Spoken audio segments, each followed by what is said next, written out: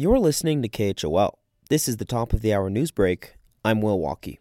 The Teton County Board of Commissioners is set to vote today on whether or not to reinstate Dale Barber to her former position on the Teton County Library Board. Barber was removed from the library board in November in a closed-doors executive session held by the Teton County Board of Commissioners. She has since sued the county, arguing she was not given due process in a case that could reach a settlement agreement Monday. The Board of County Commissioners will also be discussing the local housing supply with the Jackson Town Council Monday in a joint information meeting. They may also have to make a decision regarding the Gill family proposal to develop 26 acres in northern South Park. The Town Council has their regular meeting today as well, where they'll go over several administrative matters and give a COVID-19 update.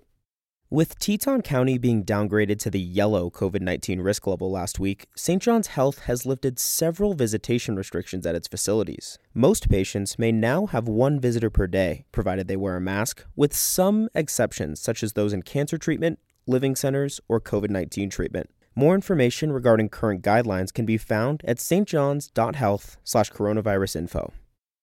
One Wyoming House representative plans to introduce a bill next month that could allow for legalized online and mobile sports betting in Wyoming. Republican Tom Walters of Casper, who introduced the bill, said in an interview with Wyoming News Now that the legislation could provide important consumer protections against fraud, as well as revenue for the state. My colleagues are certainly hearing from their folks at home.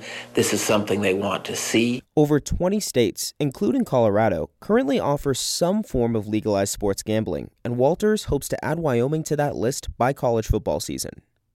And finally, the $1 Million Cowboy Bar began selling tickets for its, quote, once-in-a-lifetime show featuring country band Alabama frontman Randy Owen this past Friday at 10 a.m. Owen will play March 18th in a rare appearance in a sit-down-only limited seating affair. The show is essentially already sold out.